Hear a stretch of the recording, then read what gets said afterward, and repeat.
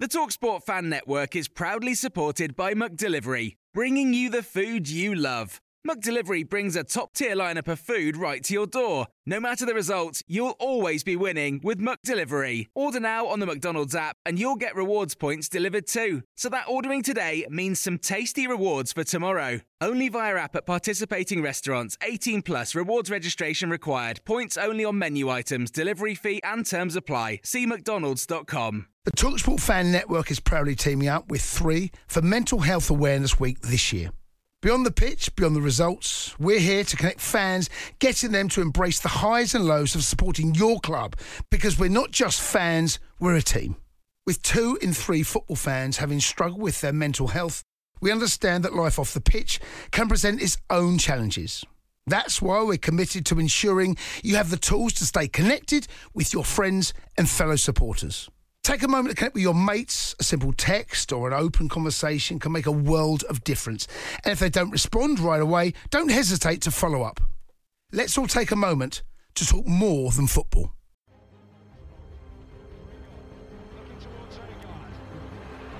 Ravel, ambitious, but brilliant!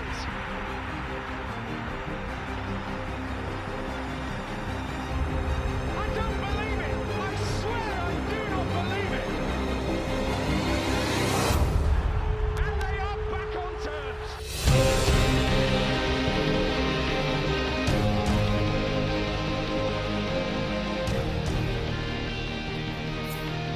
Hello everybody, welcome to New York Talk. This is the Rotherham United podcast. Sometimes, you know what? Oh, this will be a good one, guys. I'm sure it'll be amazing. Lots of arguing. Ben's here. Me and Ben can have a good row later on to cheer everybody up. Michael's with us and Danny as well. Thank you for joining us, boys. Hello. Hello. Hello, Ben. Hello. I said hello. Did you? I'm sure I said hello. Apologies, mate. I have my sincere apologies. No, you probably didn't. Yes. So, as we all know, as I hope we all know, it was a 3-0 defeat at home to Shrewsbury Town on Saturday. The gap reduced at the top. We've got reduced to promotion, to 4 points, and a gap reduced to Wigan. I think that is now 1 point.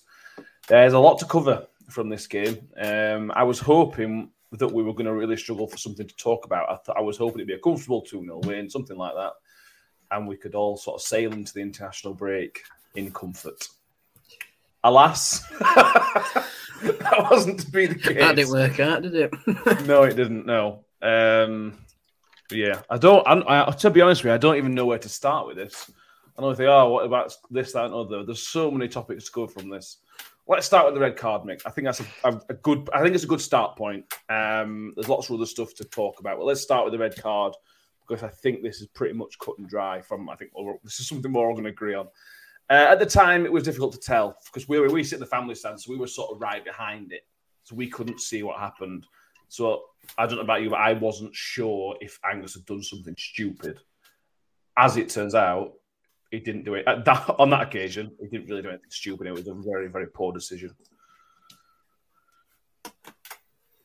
Is that one for me, Mick? Matt? Yes.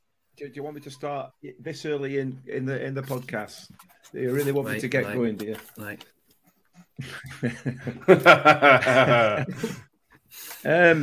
Yeah, I didn't think it was a foul immediately.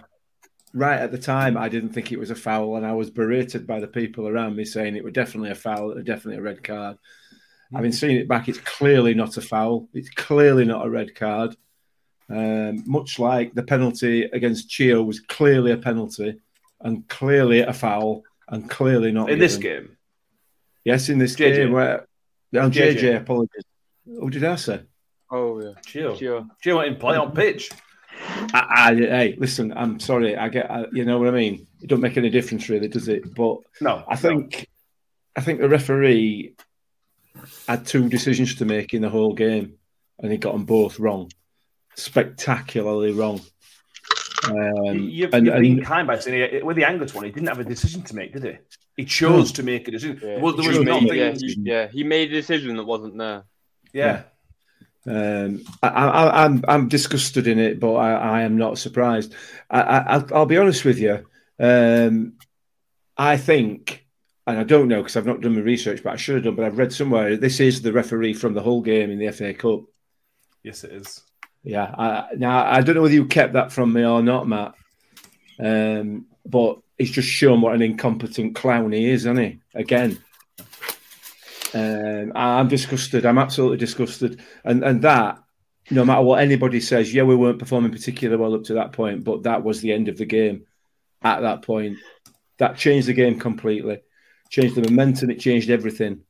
So, you know. Yeah. I agree. We'll come on to that. I know you don't agree. I know you don't. We've already had this conversation. We have had a conversation. But we'll have this conversation again in front of more people. I'm sure. The 3 people that were in front of yesterday.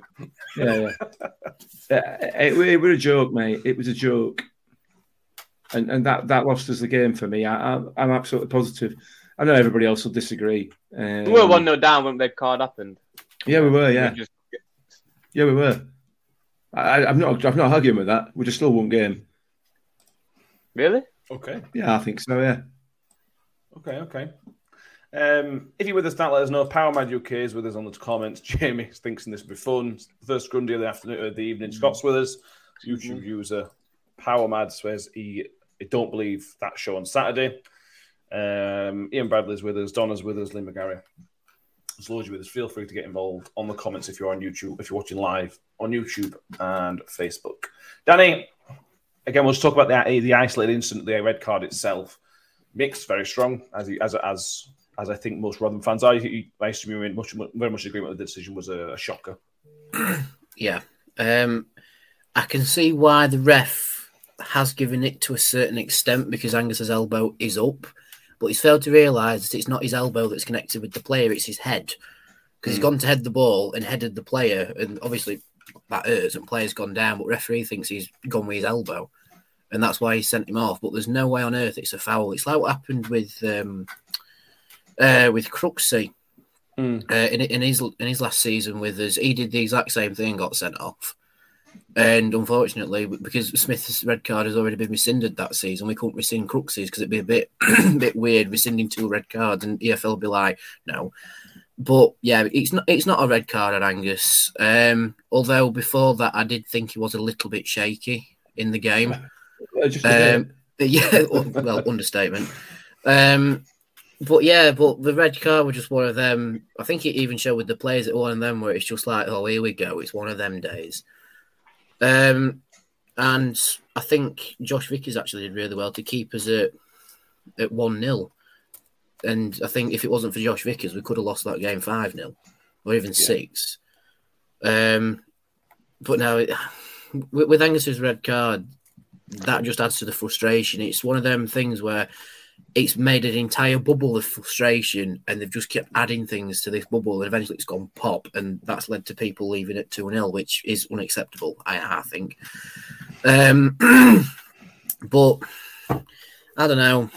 It's very rarely that I'm speechless about a game as a whole, but I've watched the highlights of this game and it's just wow. Just wow. Yeah. That's a rarity, me being speechless on the topic. What's he know?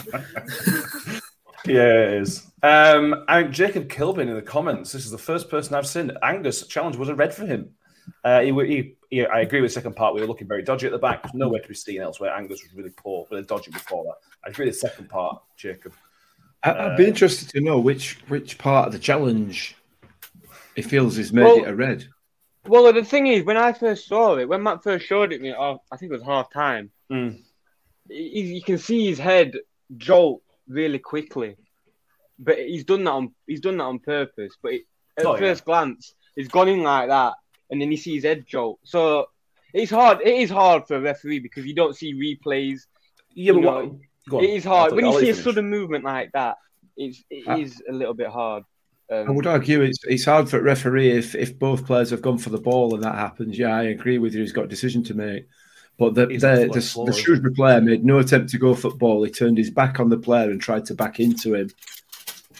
So, I mean, it's just...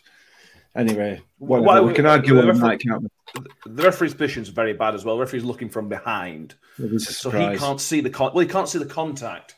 So he can't give a red card then, can he? Like, exactly, that's my point. He's made an assumption, because of what Ben's saying about the head jolting, the referee's made an assumption that he's gone in with the elbow.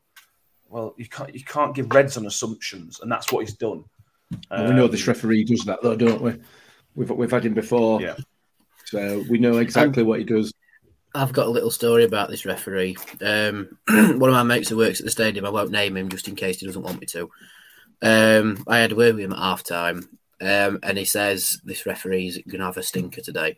And this was at half time, so he's already had half a day's stinker. But he said apparently in the tunnel before the game, he was being a really arrogant bloke, proper self-obsessed with his own importance.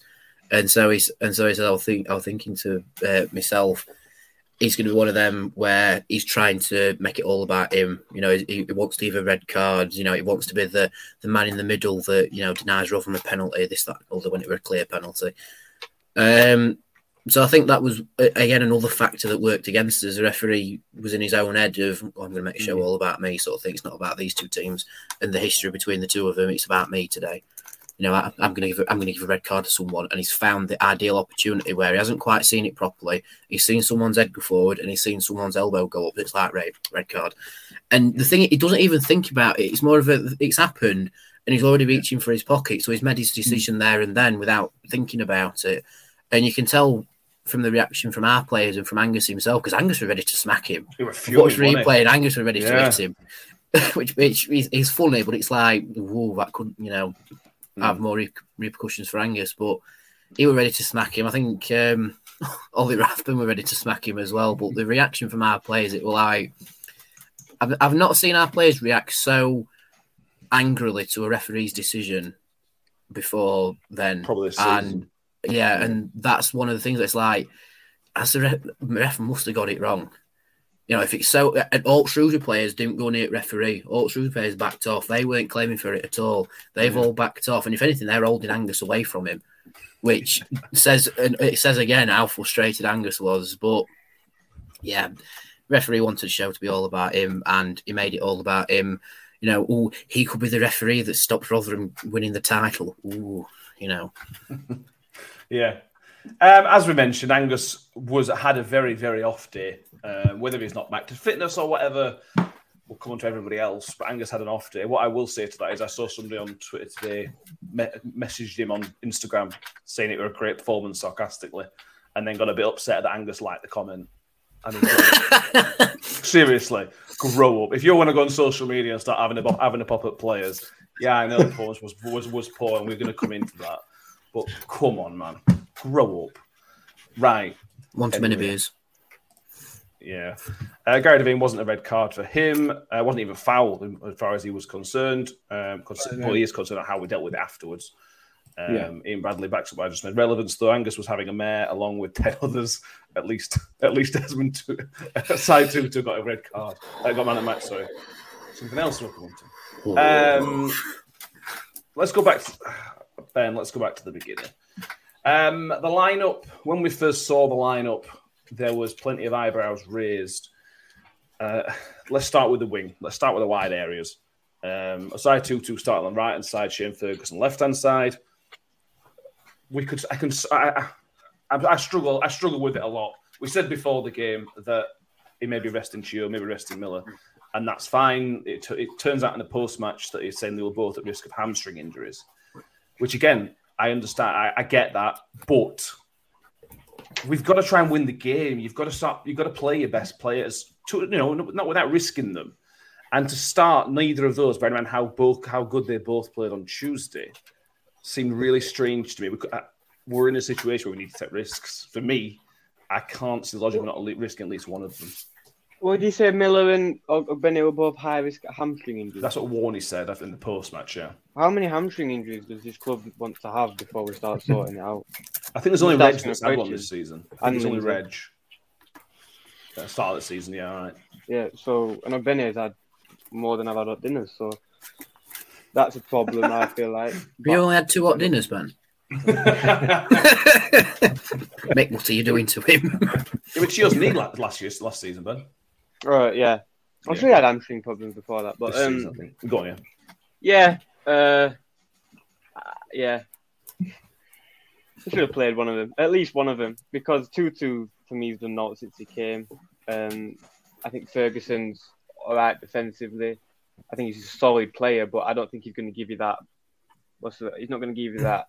He's not your attacking outlet. He's not going to give the opposition something to think about, is he? Yeah, he's going to do a job for you, and he'll be a solid left back that'll do the job. But he's not going to be that attacking outlet, and I don't think Tutu was either. So we were kind of stuck for it, and then Smith had a poor game, I feel like, and then it was just an all-round bad performance, and at least one of them could have played. Yeah, and Ian Bradley, this is a point I've seen brought up on social media quite a lot today. If Chio is risk of a hamstring injury, why are we letting him go to the Republic of Ireland Nationals? Now, this is a very valid point, Mick, because they're only friendlies from what I can see. We can, I may be corrected from this.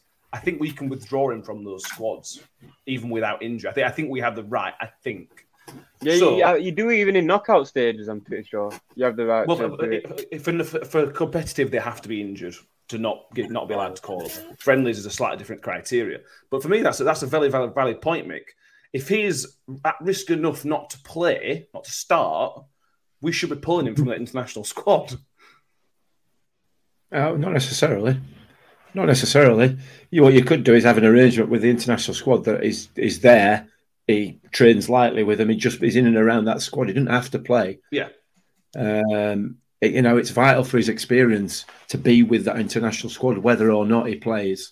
It's that environment and everything else. So we don't know. You don't know what the arrangement is for that. So, yeah, I can see a reason for not sending him, but I can also see a reason for saying, look, he's at risk of a hamstring injury. Please don't play him unless you absolutely have to. It's only a friendly, but get him in there and get him in and around the squad. That way we can then call off our Sunderland game and put it into later in the season when it's maybe not as important to us, or maybe it is as important to us. Who knows? We don't know which way it's going to go at the moment, do we? But, by putting that game off, it gives us an effective break then for the rest of the players. So I don't know. I was surprised. Why rest them both? Because they are. I listen. They should be able to play the game and then rest after, should they not? I think the fact that Mikel Miller didn't start is inexplicable to me. I really don't understand that at all. Like Ben's just said there, I think Tutu has been absolutely bang average since he came. And I think that's been kind to him, to be fair. I understand he's been out for a while, and I understand he's probably not match fit. So why are we starting him? I don't get it. I don't get the thought process behind that team selection yesterday. I genuinely don't. There must have been a thought process. There must have been discussions had. Clearly there has been. And clearly they felt that was the right team to start the game. I personally didn't agree at the time, and as the rest of us are, Captain Hindsight, we've all been proved right, haven't we? But yeah, they made a mistake. They did. Not the first. Well, not the only one. I'm glad you checked that. Not for the first time. We got to first team getting to 80 points in all four divisions, Yeah, they made a few mistakes. I'm not going to sit here and say they've had a shocking season, but we're a podcast to talk about Rugby United, so we've got to cover these issues. Absolutely. I think it needs to be addressed because the last 5-6 games, obviously, I didn't watch a Lincoln game. Last 5-6 games, we've been mid-table, near relegation form. We've been awful. We're currently ranked 14th in form charts, by the way. Yeah, we've been over the last 5. Since that MK Dons game, when I thought that was a big game, I thought it was going to test a lot of the players. We're bottling it, in my opinion. Yeah, we'll come into generals. We're going to try and cover plenty in here. NASW, not having any quick, good, wide players, gave Barlas a very little option at the first half. Tutu looked frail, he was off the ball, and we very much needed Miller. And I think that's, again, a really important point. It makes it easier for the opposition team to deal with Barlasser when he doesn't have that out ball. And to be honest with you, I don't think he had a bad game. I thought for me, let's talk about a couple of positives, Danny, and there aren't many. I thought Barlasser was okay. I don't think it was bad. But I thought Icky was one of the few that came out with basically his head held high. The other defenders had their issues. I thought Icky was basically solid. Yeah, I think so. I think Icky was solid for the first half, and he was solid alongside Woody. Woody had a couple of ear theirs, but I think for Mickey shifting from a central position to a left-sided position, he's done okay in both positions throughout the game. But just to touch on the thing about Chio and Miller being rested because of potential hamstring injuries, why not stagger the two of them? 145 for one, another 45 for the other. Yeah. You know, we could have done Miller and Tutu, and then for second half, Ferguson and Chio. You know, so like stagger it on either side, then you present different threats on each side in each half. But we'll touch on Ozzy Tutu in a minute, I'm sure. But yeah, I think Icky was of the four defenders that we had on the pitch, he was the okay-ish most out of the four of them. Yeah.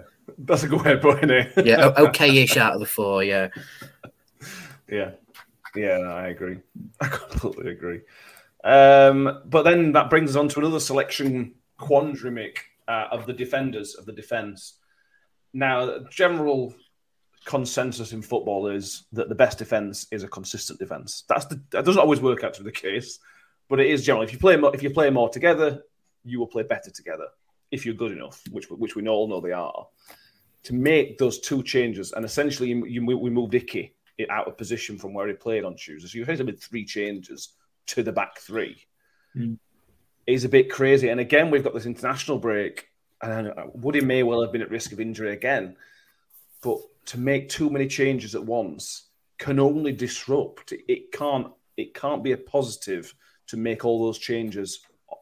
Essentially, 2 games in a row now. Yeah, no, you're right.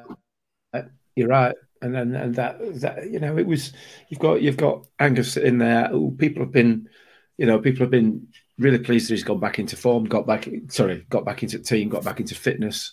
People have been hoping for that for a while. He's come back. He hasn't played for a year virtually. He's going to be off the pace, whatever happens. So why you would start him in a game of this importance, because it was an important game in the context of the season and what's coming up over the next few weeks. It's a bit baffling as to why you would start him ahead of Wes. Absolutely ahead of Wes. Woody clearly is carrying an injury because he came on at half time and within 10 minutes he were over at sidelines, clutching his groin, stretching his groin or whatever. So I get the Woody one, but I thought Reg was poor yesterday. He's not back up to speed. I think he's another one of those defenders that needs 3 or 4 games to get himself into some sort of form, and probably Angus does as well. But he was poor yesterday, Angus. He was a bit of a liability. But then again, you know, anyway. It was just the selection across the board, with the exception of the 3 midfield players and the two up front, was a bit baffling. I'm going to argue the case that even the midfield caught a few people off guard, because we were led down the road that Barlaser was carrying a major injury, Rathbone was carrying a major injury, and then somehow Rathbone's played 90 minutes. Well, we had Duffin and Lindsay on bench. Exactly, and we read on the pre-match that Lindsay was the only one of the midfield to take part in the 8-man training session. All the rest of them were having their legs rubbed down to make sure they were all right. So, obviously, Barlaser coming off at half-time, you can sort of say, yeah, that might be because he's still not okay enough with his injury, but we had to play him. But Rathbone's gone from I'll be out for 2 weeks with a quad injury to running 90 minutes. Has he got superhuman healing ability? Is he like Deadpool in disguise or something? You know, his quad's just magically healed and he's done 90 minutes. But even then, if Rathbone's carried that injury for a full 90 minutes and he ran his goonies off game, there was a spell in the second half where he ran his goonies off. And if he's doing that with a quad injury, he is very invested in this team, which is what we want to see. But for a certain spell in that second half, we did not have that at all.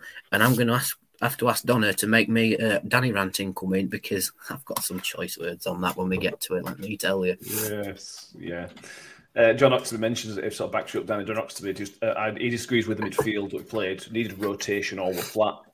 Like you just mentioned, Jamie Lindsay on the bench, who was fit.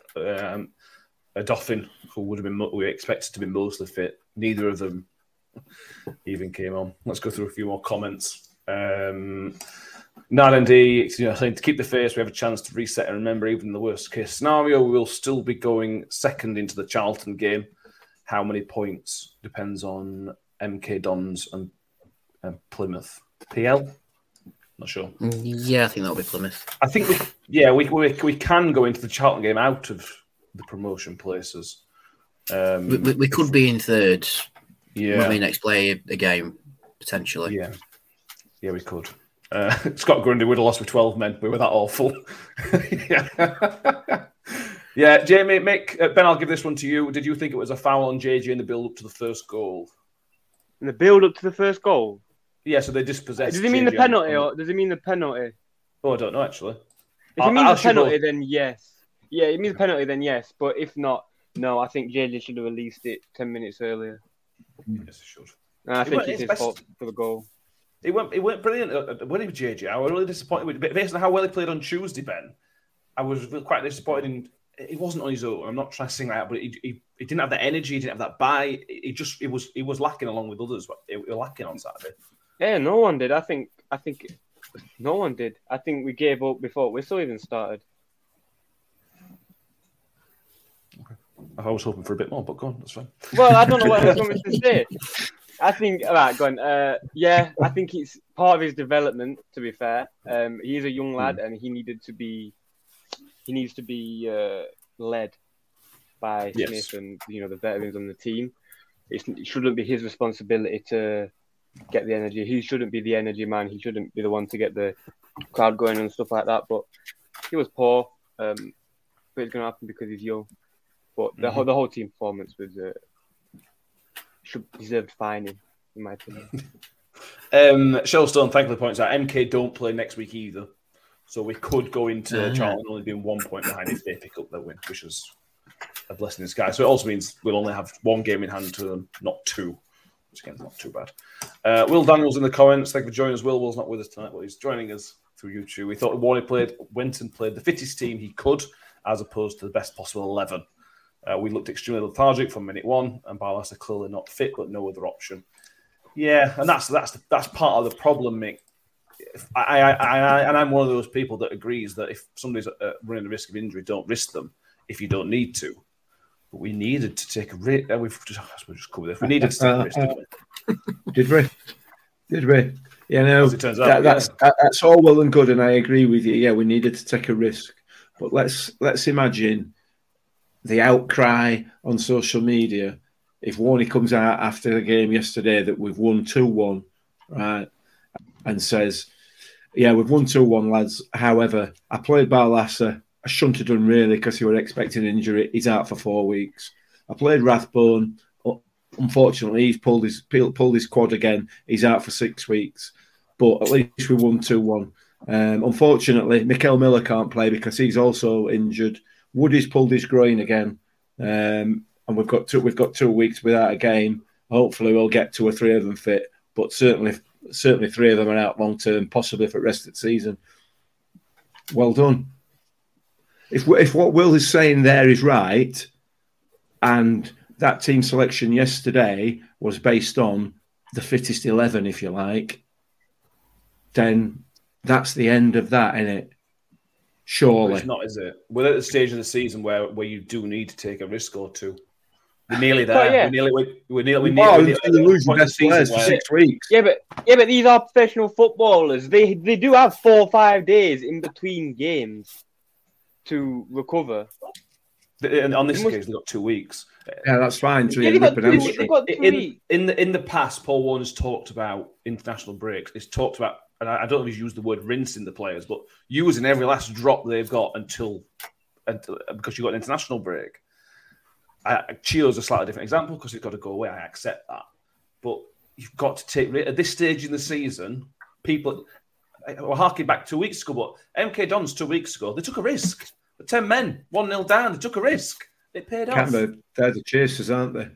They can. Yeah, but if you act like you're the one at the top and you play safe, then you allow people to come at you. And that's what happened at MK. That's what happened Saturday. NSW. There's no answer to it, isn't it? Well, we're ready to try and find one. We won't get one because we don't know what they're warning that know more about football than us. But NSW agrees with you, Mick. Wes Harding is too good a player not to be in the first 11. I thought that was very strange as well. For Harding not to be. It would have made sense for him. Might have made sense to play him at fullback. The 2-2 to be honest with you. Yeah. Let's talk about the changes at half time, Danny. We went down to 10 men.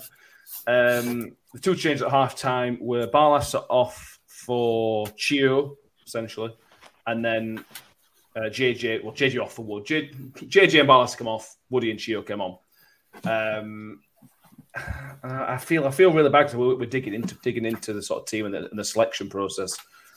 But it was completely baffling to me that he made those two substitutions. I can see bringing Woody on to go back to 3 at back, but we ended up playing Shane Ferguson as basically a number 10, and I was just go on. Start. I mean, we all love this club, but we need to get an hour out of this somehow. And when you've lost 3-0, we are going to critique everything. But in all honesty, when we saw how we lined up for the second half and how the formation moulded itself when Shrewsbury had the ball, I says to my mum, "What formation are we playing?" Like, you've got Smith up top and obviously still the back three because Woody's come on, and then it's like, then what? You know, I mean, Barlas coming off for Chio. If Barlas carrying his injury, all right, fair enough.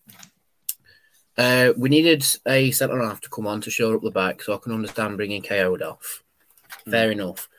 But how we lined up afterwards was weird, because at one point you had Ferguson playing as a 10, and then he moved out to the left-hand side, and then you had Ozzy Tutu, who's a full-back, playing as the off-striker. So it was like a 3, and then Wiles and Rathbone in the middle, then Chio slightly further forward, Ferguson slightly further back, and then Ozzy Tutu weirdly as the striker behind Smith, and then obviously Smith up top because he's a centre forward. And it's like, what notepad has been written with that on? Is it the notepad that they found under the desk with the coffee stain on it and just gone, "Oh, I found one that could work," right?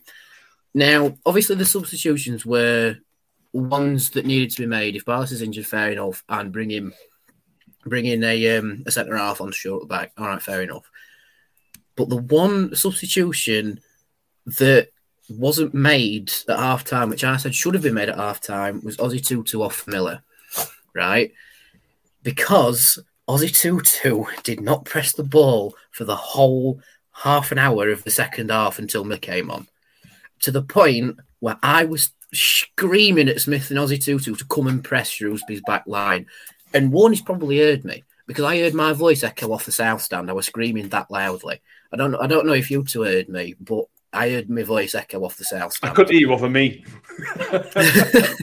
But it's like I'm sat bang on front row, as you've seen from the vlogs, and I'm trying to pull them forward and say, "Come press the ball," right? Smith heard me and he started doing it a little bit. But Ozzy Tutu just stood there, just ambling about, because he was so lost playing up front that he didn't know what to do. To the point where a fan is telling him what to do. Now, whether Warney's told them to go and press the ball or told them to sit off it a little bit, I don't know, because obviously I'm not in the dressing room. But when you've got a back four knocking the ball from one defender to the other across a back line, when you're 1-0 down and you aren't pressing the ball, something isn't working. You can't press the ball. Matt and I had this argument yesterday at the game, and I tell you what, I'm not wearing it. I am not wearing the fact that I am. What have you got to lose? What have you got to lose? You 1-0 down with 10 men. Go and press the ball. You might win it, and you might try and score. And that's why we brought Miller on, and Miller immediately started pressing the ball, and we looked better until they scored again. Obviously. And then we lost 3-0. Yeah, exactly. But just go for it. So that's exactly the point. That's exactly the point. If you start off that second half with the intensity that we usually play at, pressing the ball and pressing the ball and pressing the ball, you're going to be 3-0 down by 70 minutes, not 85. But at least you've gone for it, though. That's the point. Well, yeah, but we're still having the same conversation now. But we might not. But this is the point. If you get at them early. If you get at them early and press the ball and nick a goal, it's a different game. Look what happened when MK Dons did. You never know. I get that. I do get that, but on the flip side of it, you can't. You're down to 10 men. You can't play to that with that intensity for the full 45 minutes. It's just not doable, and you are going to concede at some stage. And the last thing you want to be doing is conceding at 50 minutes or whatever. But that's for me. That's a better time to concede than when we did. If we go 2-0 down on 50 minutes rather than whenever it was 75, 80 minutes, we've then got a little bit of time to do something. We haven't made the third substitution yet, so the third substitution can be something slightly different. He can try something a little bit different. Yeah.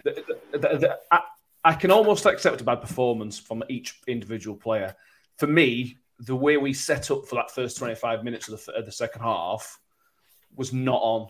You cannot play like that. You cannot allow teams to literally pass the ball between the keeper and the two centre-backs for basically 30 minutes of a 90. But they didn't do that, did they? We shut off, and then they tried to pump it forward because they got frustrated. We won the ball back, but we just didn't try, so we just booted him back. That's what happened. We won the ball back in different areas. It's just when we did win the ball back, we didn't do what we allowed them to have the ball, didn't we? They were. Yeah, but then for a couple of minutes, and then when they did go along, they lost it. Which is what it was. I guess is what it was trying to do. But then they just clocked on and thought, well, if you're just going to sit back, I'm not going to pass it forward and winning 1-0. They passed it right back for 5 minutes, got bored, tried to play it through, and just gave it away every single time. Oh, yeah, but the thing is, we didn't do anything with the ball like Ben says. Once we got it, we did nothing. I agree with that. But we didn't. Yeah. We were hoping for a mistake rather than being proactive.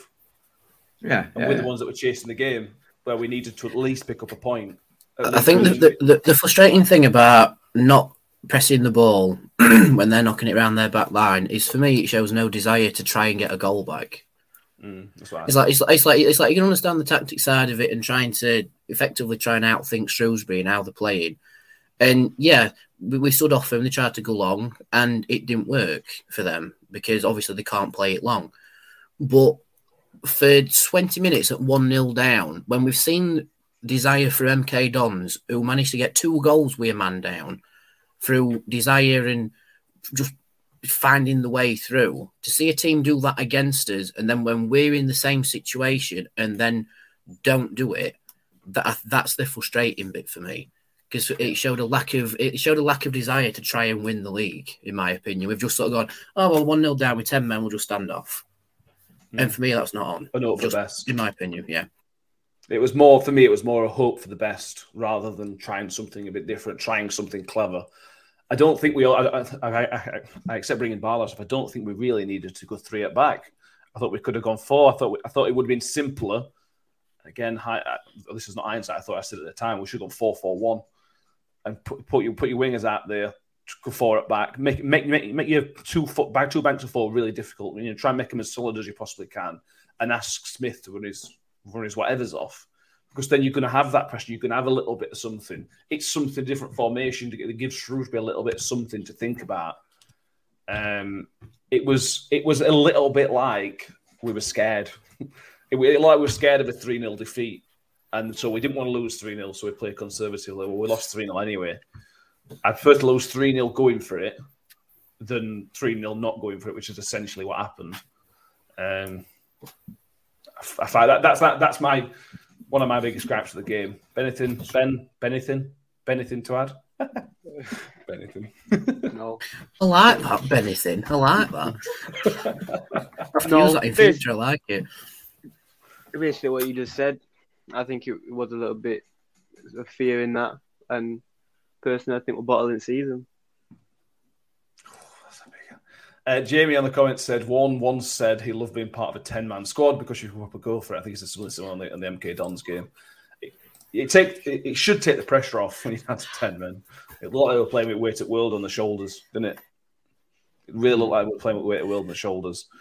Could we say we were like that because we've got one eye on Wembley already? I would hope not. If that's the case, then there should be some serious conversations to be had, because that would be almost unforgivable, wouldn't it?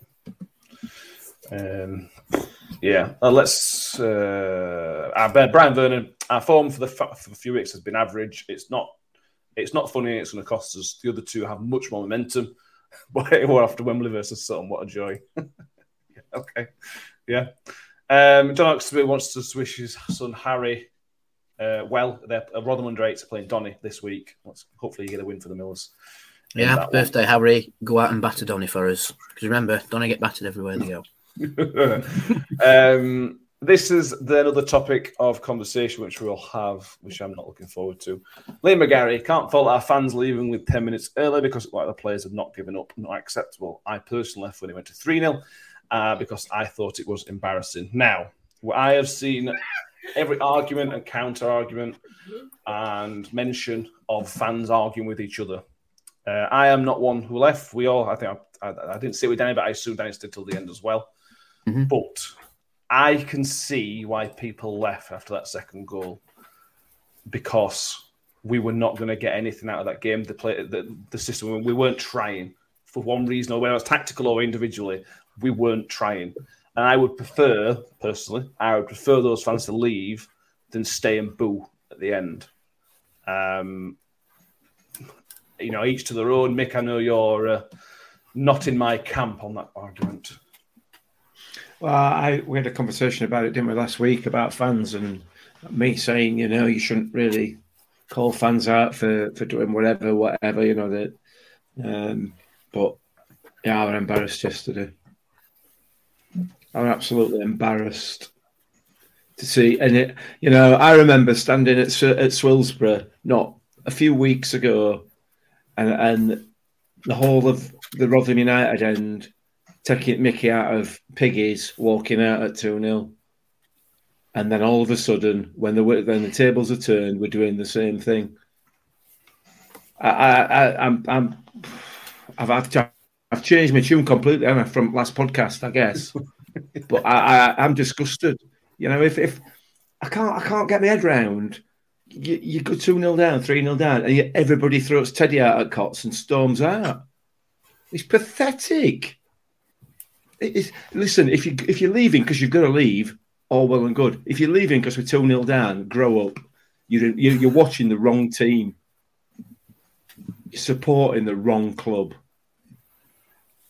You need to go and support Man U or Liverpool or somebody like that. I'm sorry, but that's not acceptable. Just because we've gone behind, don't start crying. Because that's essentially what you do. My argument would be that it's a bit of a two-way street. I thought for the first 45 minutes, the fans were pretty good. I thought the fans were pretty good. It's a two-way street, Matt. It's a two-way street. We're top of league. We've got 80 points. Yeah, absolutely. It's a two-way street. That doesn't forgive yesterday's performance, does it? No, it doesn't. No, it doesn't. And Breckin come out and give that brilliant speech and the hands up for Ross was brilliant yesterday. And I personally think the fans responded. I thought for the first part of the game, I thought the fans were good. The noise was not amazing, but it was solid, and I was quite happy with it. And then you get served up that, and then that sort of grates on people. And I didn't leave it. I can see why people did that. Performance grated on people. You've been asked to, as fans, you've been asked to give everything, and a lot of fans did. And then you get served up that, and you're like, well, what am I bothering for? Because this is what I've been served up as a fan. Why am I staying here? You support your club. You support your club through thick and thin. That's what you do as a football supporter, And there's been more thin times than there as anything else as Rotherham United supporters. We've lost games that we shouldn't have lost. We've had performances that we shouldn't have put in. We've played crap when we should have played well. But we've done that once or twice this season. We've had one or two results where the performances have been poor, and yet all we get is slag off all the time. Win, lose or draw. There's a certain section of our support that all they want to do is slag the team off or slag the club off or have a pop at somebody. They're not supporters. They're not football supporters. And I don't know. Listen, I may be overreacting a little bit in relation to people leaving early. And I know it happens at every ground, right? It just annoys me a little bit, that people claim to be behind a club and then they go 2-0 down, so we walk out. I've never, ever understood it, ever. I've always stayed to the end. Win, lose or draw. Bad or good performance. I do as well. I'm just sort of... No, you do, yeah. I'm an old advocate. The Parma, I think they don't think the fans left because of the second goal. They left because they felt like the players have given up. And that's the distinction. They're not leaving because we're losing. They were left because of the performance. Danny... go on. If you're leaving because the players have given up, then you should be the fan that's trying to get their heads level and back in the game. I mean, I've only left a Rotherham game early once, and it was against Morecambe when we lost 5-4. Right, and it's when Morecambe scored their 5th goal, and I said to my mate, who happened to be a Sheff Wednesday fan, I said to him, should we just go to the pub now because we're not going to win this?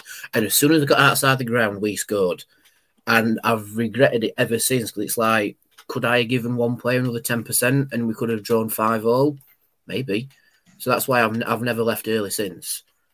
And I stayed behind. I clapped the players off the pitch because you could see in their faces how I was about to swear, but you knew they played. They knew that they played badly, but they've all come out as a unit and they still all clap the fans. I probably have had confirmation that Warney did hear me about Smith and Tutu trying to press because when someone looks at you and like they know your face but they don't know where you're from.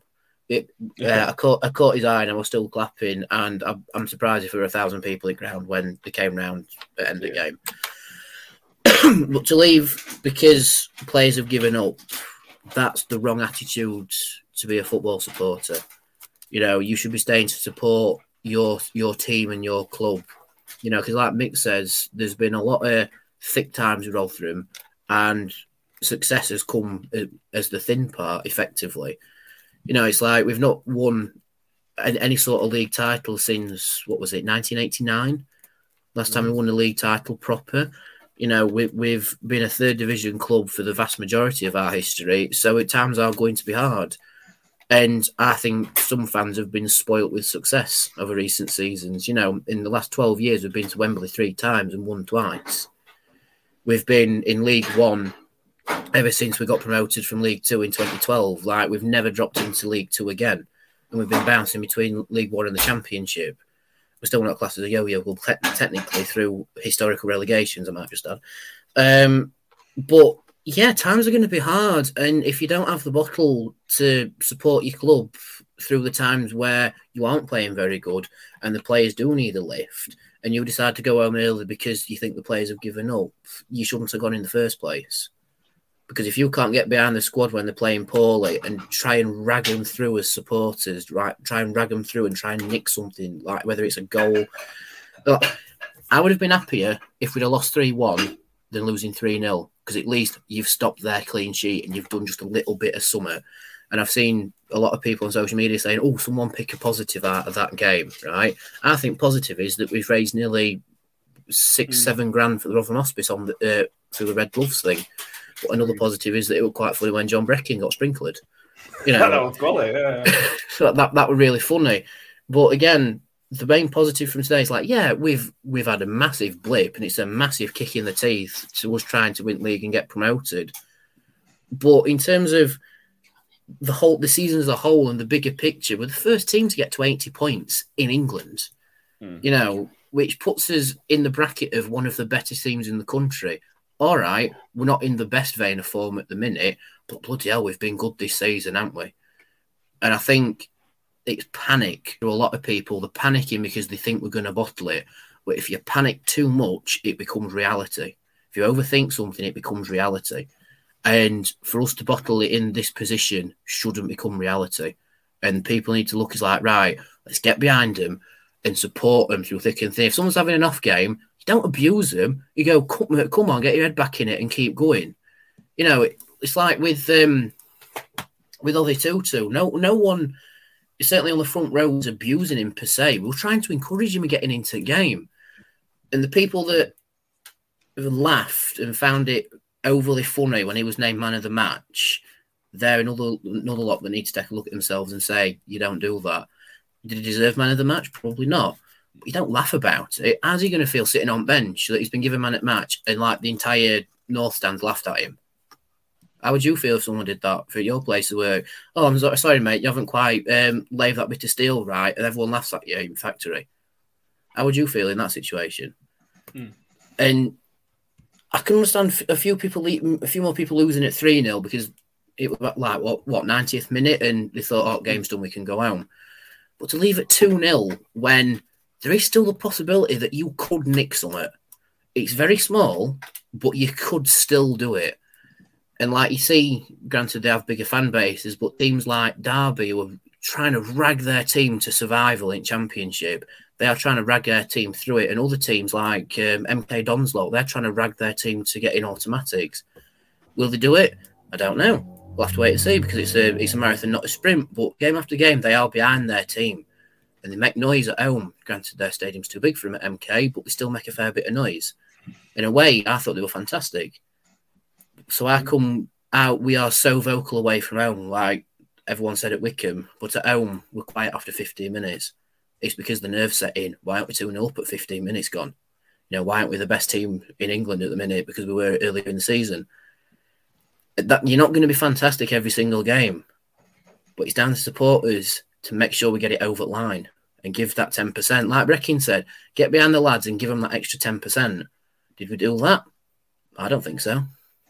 I think 10% had gone out at window by the time we were 2-0 down because half the stadium had gone. Yeah, but what I would say is I thought to start with they did, and they got no change from the players from the start. I didn't leave early, but I feel like I've got to defend them, the people that left. I get it. I do get it. But I also probably agree with you, Danny.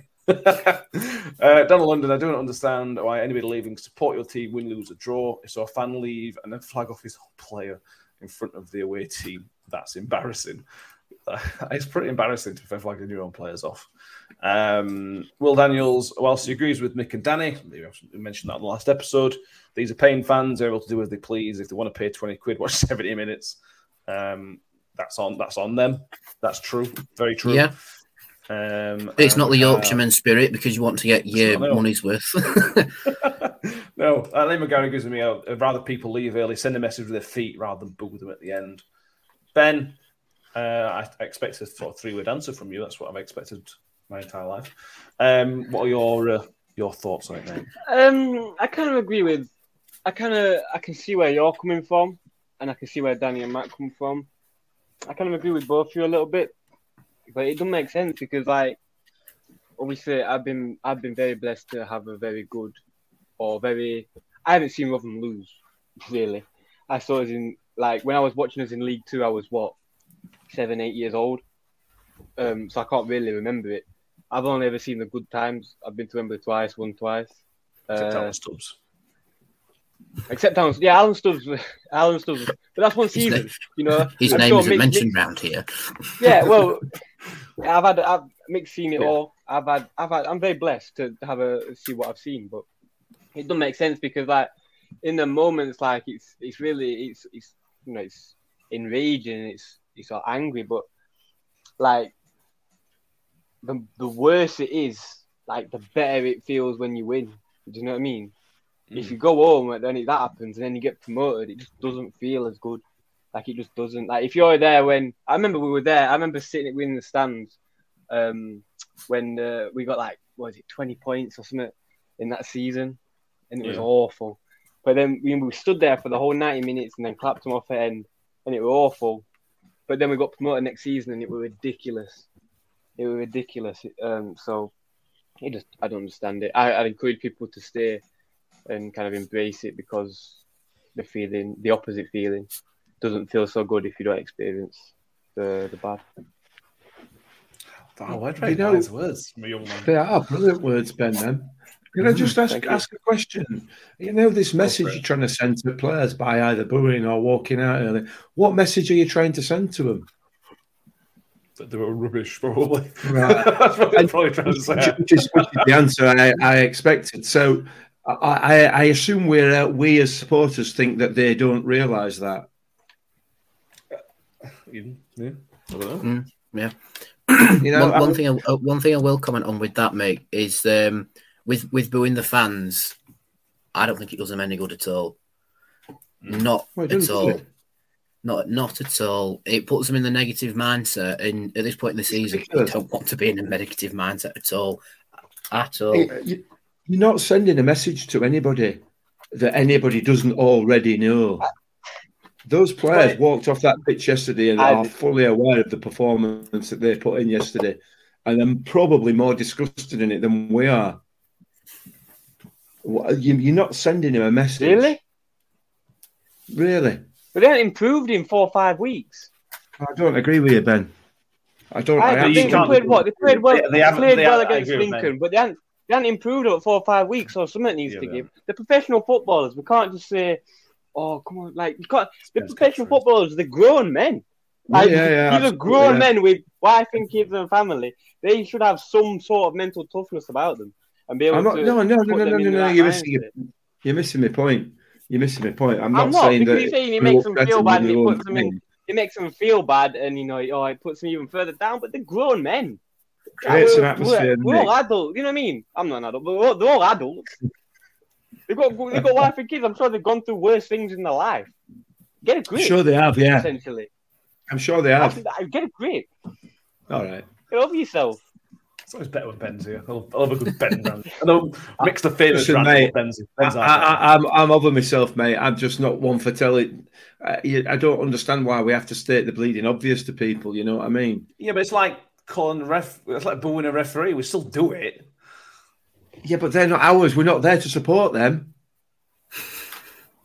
All right. Yeah.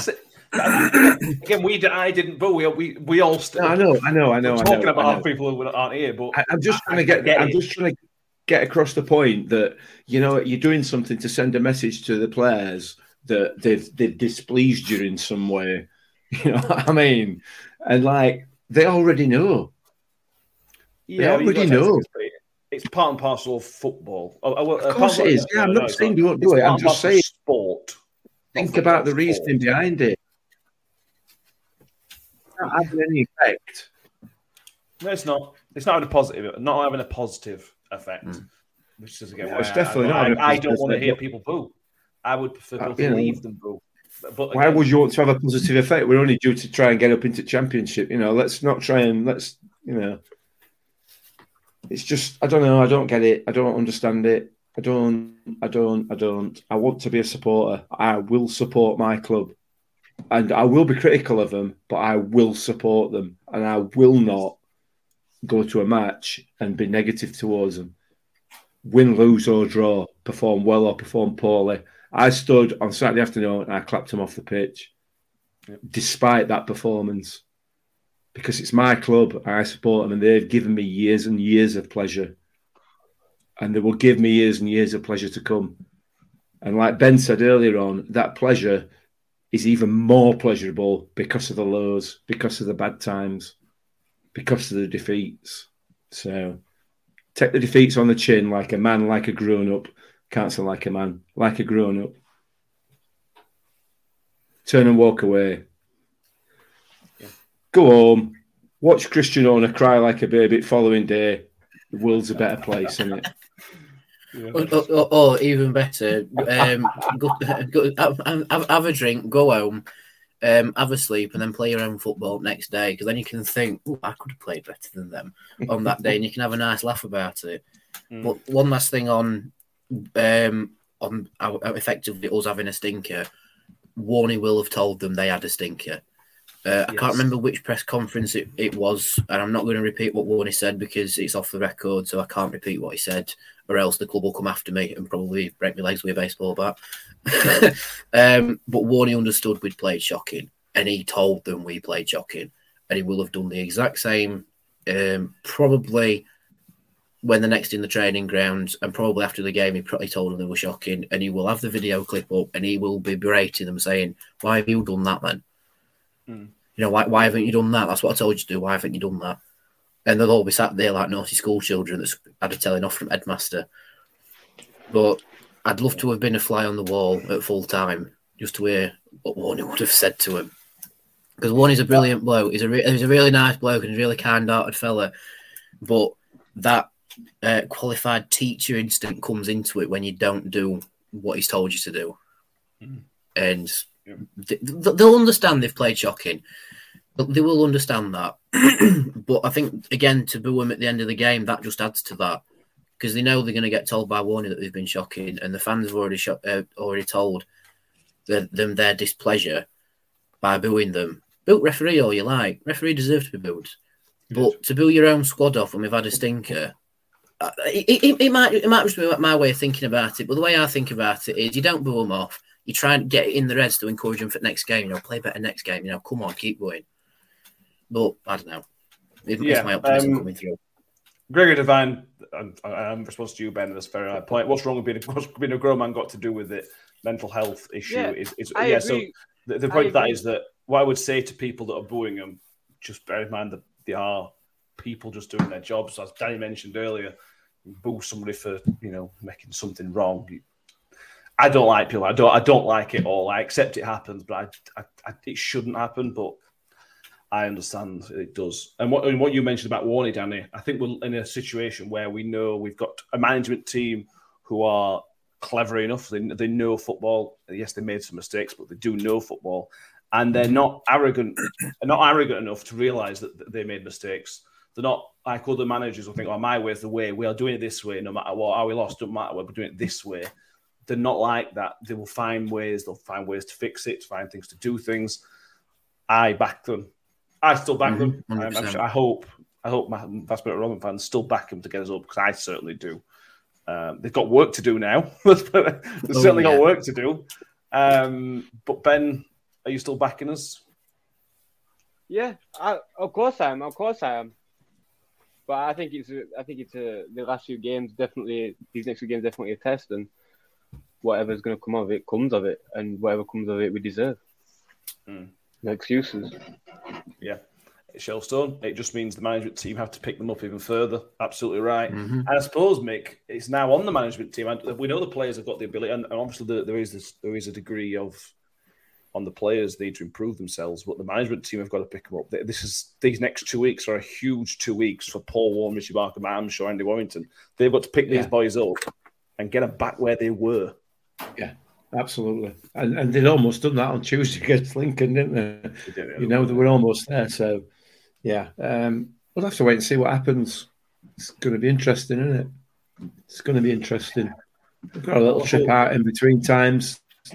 Put out juniors and anybody else in that. It matters not. But then again, I say it matters not. It does matter, because if you win it, it gets those coffers boosted as well. So there's a balancing act to be had between the financial benefits of getting promoted and the financial benefits of that. You can't jeopardise the promotion on the basis of just a short-term gain from that. But it's a day out, it's a week out, a weekend away for some. Just enjoy it. But Warney and the team, like you say, in the meantime, have got some work to do, and I'm sure they'll be at it day and night. Sure, they will. Yeah. Donald London asked, do you think the players equally have their say? Why on earth did they pick certain players' formations? Again, we don't know the inner workings, but I would say that it's a fairly open policy, Danny, that the players have a voice. It's not like maybe the Steve Evans days where the players' voice were lost a little bit from what we've heard. It feels like not a democracy, obviously, but players are free and open to sort of have conversations. Yeah, I think again, it's just speculation, because we've never been in the dressing room and we don't really know the words that are said, and the few words that we know that are said stay private. But the vibe you get, it's not really a berating from the manager like Fergie or Evans used to do, but it's more of an open discussion. It's less of a right, everyone sit down, I'm going to scream at you for half an hour in changing room and kick boots around. It's more of a sit down, right, tell me what went wrong. And it's more of an open discussion. And they seem to save the more of a, right, this is what you need to do in these situations for when they're at the training ground. But in terms of it being a post-game chat, it's definitely more of an open discussion. You get that vibe from the closeness of the manager and the squad itself. And Warner will have probably asked the question, do you think we got it right, or do you think it's down to this, that and other? And they will have discussed it. And he said we're going to give him a couple of days off just away from football for a little bit and probably bring him in on Wednesday and then start the prep there. Yeah. I think that's key, to give them time away. You see how a lot of people in football sort of say, getting back in at 7 o'clock the following day, having running laps and things like that. That does nobody any good, really, does it? You know what I mean? Get them away, spend time with your family, spend time with your loved ones, get it out of your system, and come back and go again. And that's what it's got to be. Anything else on the game? We've got a few other bits to talk about, I suppose, but anything else on the game, on the fans, or the management team? It's been a Debbie Downer, this one, hasn't it? Yeah, it has. Right, positive news. Let's talk positives. As Danny mentioned, giving the helping hand to the hospice was a rousing success. Several £1,000s raised for the foundation. John Bracken got soaked. Maybe that's something for next time they raise money. Just throw Warren Brecks or something. What Brecking in the stocks with wet sponges on the halfway line. In fact, that's a good idea. It is. Yeah. In fact, change Brecks for Mick, and we've got our next fundraising things. Yeah. I don't want to get my hair wet, mate. It goes all frizzy. All I will say to anybody, be careful holding your phone with those gloves, because they are very, very slippy. My phone nearly went once or twice yesterday. But make great cause. We all know we're on the hospice, but great cause, and great to see the gloves worn by even the referees were wearing gloves. Yeah, absolutely. It's fantastic. Fantastic. John Brecky's doing some wonderful work for a wonderful cause. And I would ask anybody who hasn't contributed yet to contribute, because it's a hugely worthy cause. And when you have, God forbid, have cause to use their services, you'll understand what a wonderful, wonderful place that is. I like it. Yeah, 100%. And I just want to say a special thank you to everybody who was on the Kimmy Park bus going to Hartlepool.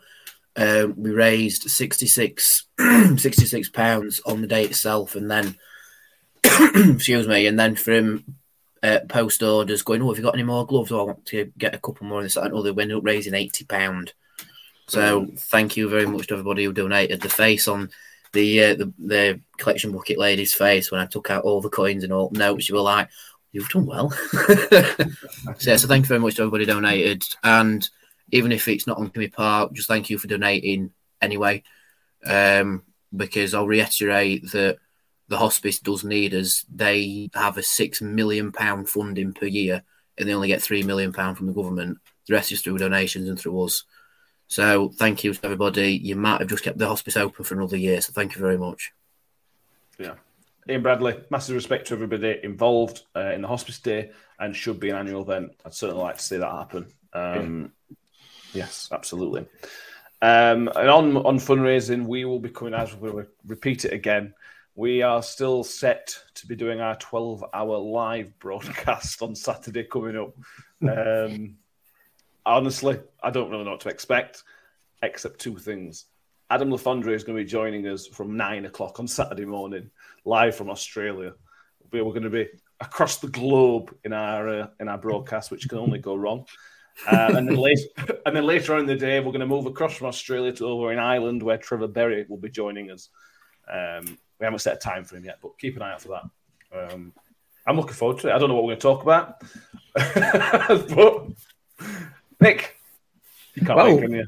I'm really looking forward to it, because we'll be able to do a watch along for qualifying for the Grand Prix. So we can take up an hour with that, can't we? I know it's not Rotherham United related, but there's a couple of red and white cars in there. You know, if we sort of concentrate on Bottas and Alfa Romeo, then we could claim it's Rotherham United related. There's an England game as well, apparently, which I'm not interested in, but I'm sure we'll find plenty to talk about. We've had enough to talk about today already, haven't we? About a game that we lost 3-0 in. So 70 minutes out of this. Ben, you'll be joining us. Be excited, smile, come on. We'll pull you, see how you feel about it, shall we? Yeah. That's fine. We've got an England game at New York Stadium to potentially have a look at as well. I can get live updates from people who are there. Yeah, exactly. Yeah. Don London, feel like we need to do a quiz against each other on the 12 Hour podcast. I think that's a great idea.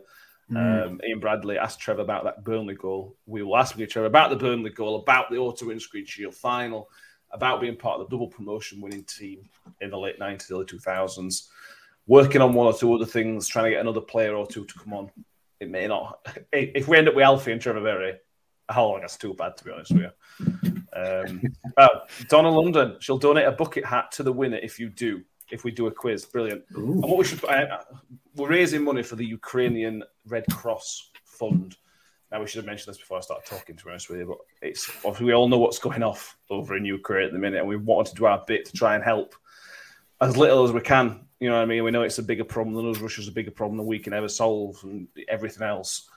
But we want to do as little as something. And hopefully we can raise a bit of money, have a bit of fun between us. And if you can join us, it's 12 hours. You need to join us for half an hour, pop in and out. What I will probably do, Jamie, ask them what it feels like when fans boo when you leave early. Yeah. Oh, that's a great idea. Yeah. And it'll be live. We'll speak for the first time for us. We were speaking to these former players live. Previously, we've done it pre-recorded. This will be live. So if you want to get involved, we'll put these questions to these lads. Most of them, if they're nice. Yeah. I'll put a schedule together and I'll tweet something out just so if you want to speak to Alpha but you don't want to listen to another part, when you can tune in. And also we'll put these live. So for example, I'm talking along here, but the Alpha, when we speak to Alfie for 45 minutes, let's say, that will then go out as an audio episode later on in the week. We'll cut that out. So if you are just a podcast listener listening to the audio, you will still not miss out on hearing from these former Millers players. And as I mentioned, if you can donate, it's pinned to our Twitter page, the cause. If you can't share, no worries. If you can't donate, please share. I've disliked this episode very much. I hope everybody's listeners enjoyed it, but I feel much, much worse. I don't. It's nice to get it off your chest, isn't it? Yeah, exactly. It's good to run. Thank you all who have put up with this for all this time. I hope you've enjoyed it. I really do. If you haven't enjoyed it, please subscribe to the YouTube channel. Subscribe to iTunes, Spotify, wherever you're with us. We do really appreciate it. Benjamin, it's been a pleasure to have you with us. I'll bull you out at the end. Nick, it's been a pleasure to have you with us, even though we've argued today. We don't often argue on this podcast, me and you. We don't usually, do we? We don't. Unless it's real life. Whatevs. And Danny, me, I don't think me and you have argued tonight, which I'll say that for Saturday. I'll say that for 12-hour podcast. I won't really call it arguing. It's more of a critical discussion, isn't it, really? But the one positive we can take from this episode is, remember, the next game is Wembley. And you can get these flags from Donna London's. It's the personal touch, and I think they're great. They're just pocket size enough so you can sneak them into Wembley. They're brilliant. Yes, we will share Donna's page because you can get them for 50p from every purchase of those flags goes to the hospice as well. So I'll get the link from Donna and we will share that out because those flags are pretty cool. I'm glad she's doing them. So thank you very much for that, Donna. Thank you, everybody. We will see you on Saturday for the live show, the 12-hour live show. Cheers, guys. Ambitious, but brilliant.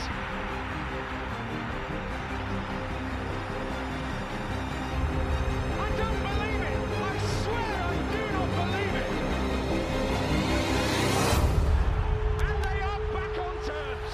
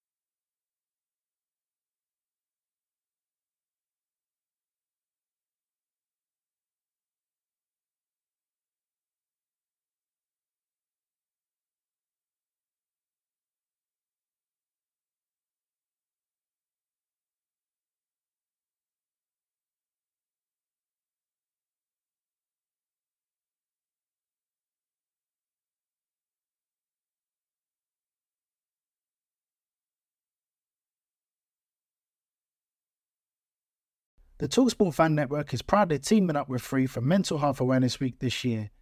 We understand that the journey as a supporter isn't always smooth sailing, but rest assured you're not alone.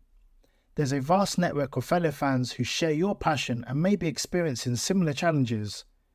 Honesty is key in any relationship. If your friend asks you how you are feeling, tell them honestly. If you're going through a difficult time, let them know. Opening up about how you are feeling can really make a difference. After all, they are your mates for a reason. Let's all take a moment to talk more than football. Away days are great, but there's nothing quite like playing at home. The same goes for McDonald's. Maximise your home ground advantage with McDelivery. Order now on the McDonald's app. At participating restaurants, 18 plus serving times, delivery fee and terms apply. See mcdonalds.com.